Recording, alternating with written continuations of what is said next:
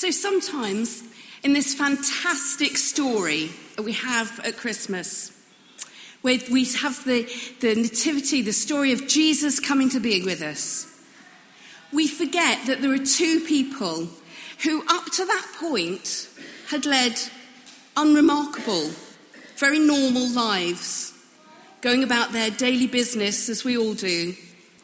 They got up in the morning, they went to work, they ate, they slept.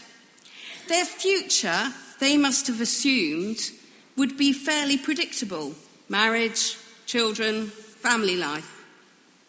Probably living in a small community that, like any isolated community, probably had its tensions, but it was a safety net for them as well.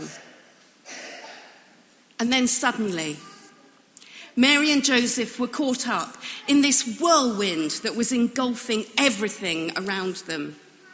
One that had been prophesied, as we heard in our first reading in Isaiah. The Old Testament prophets said this was going to happen.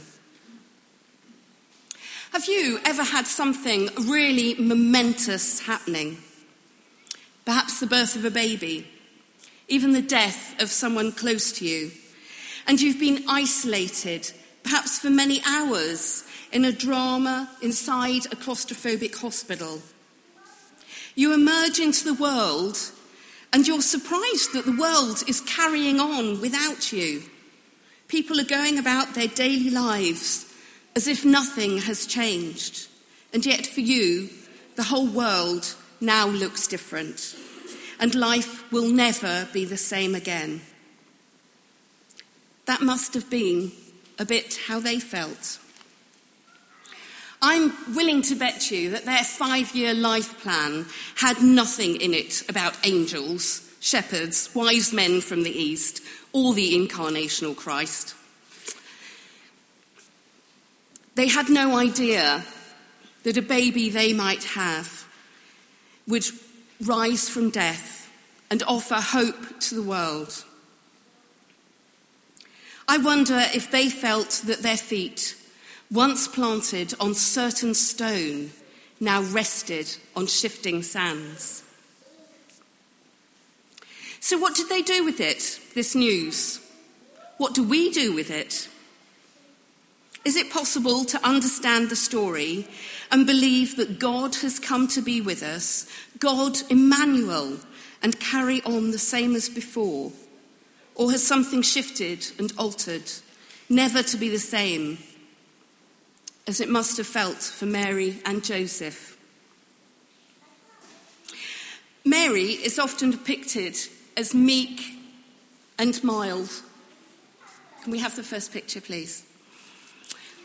A woman child, placidly accepting her fate. I beg to differ. This was someone who God had chosen to bear his son. Someone who would emerge blinking from the presence of an angel, having said yes to God.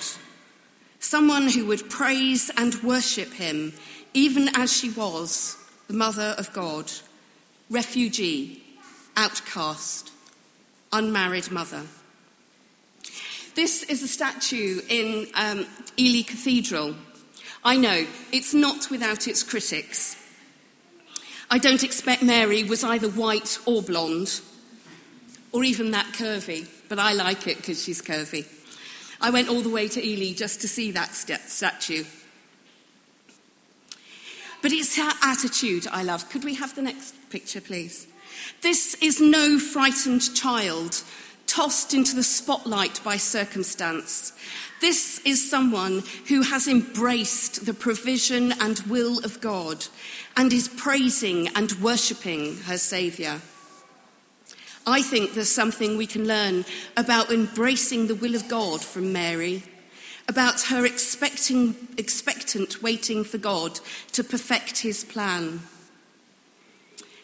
We know that our Creator is good and loving, but walking into his plans can be difficult and uncomfortable, but is also the way to fulfillment and hope.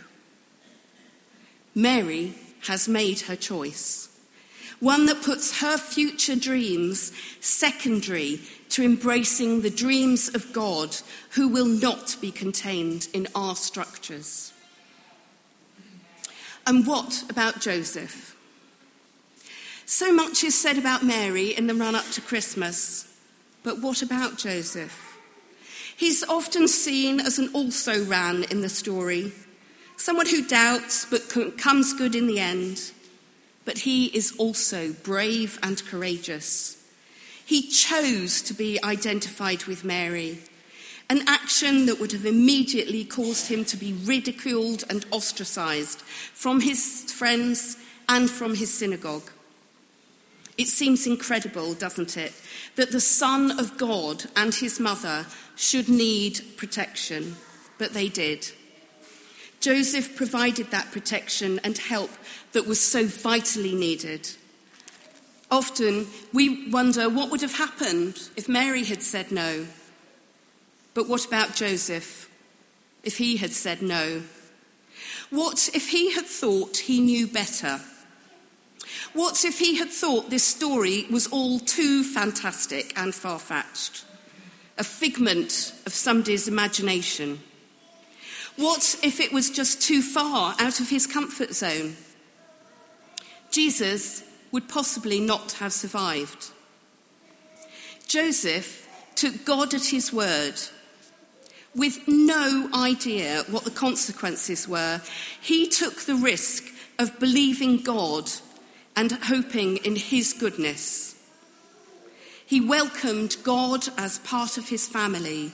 He embraced him and acted selflessly. What Joseph did was not only brave, but full of expectation and the hope of God's faithfulness and promise. I've often thought of Joseph as a bit of a plodder, someone strong and firm, but really not very exciting. But actually here, he's taking a huge risk.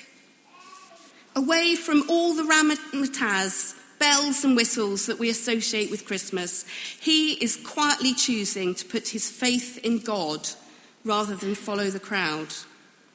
He is choosing to believe the incredible and the wonderful. He's choosing to believe that God has a plan. Perhaps faith isn't about getting it right all the time. After all, Joseph did question. But a willingness to allow ourselves and our dreams to be challenged and changed by God, who is quite capable of turning our whole world upside down. And sometimes we might need to make the first steps. It's about taking what God says and does seriously and entering into relationship with the living God. I love Strictly Come Dancing. Sad, but true. And don't anyone tell me who won, because I haven't yet watched it. I love it when the dancers leap up for a complicated lift. They seem to sail through the air with no support, sure that their partner will catch them at the right time. And maybe that's the same thing as us taking God at his word, believing what he says is true. We leap into the unknown, but knowing that God, who sent Jesus to be with us, will catch us. If you have felt, while listening again to the Christmas story, that something has touched you, that perhaps there is more to Christmas than parties and shopping and socialising, perhaps you may be beginning to wonder if Christmas may not just be for children, and you want to find out more. Perhaps you want to take God at his word when he says he has come for all people.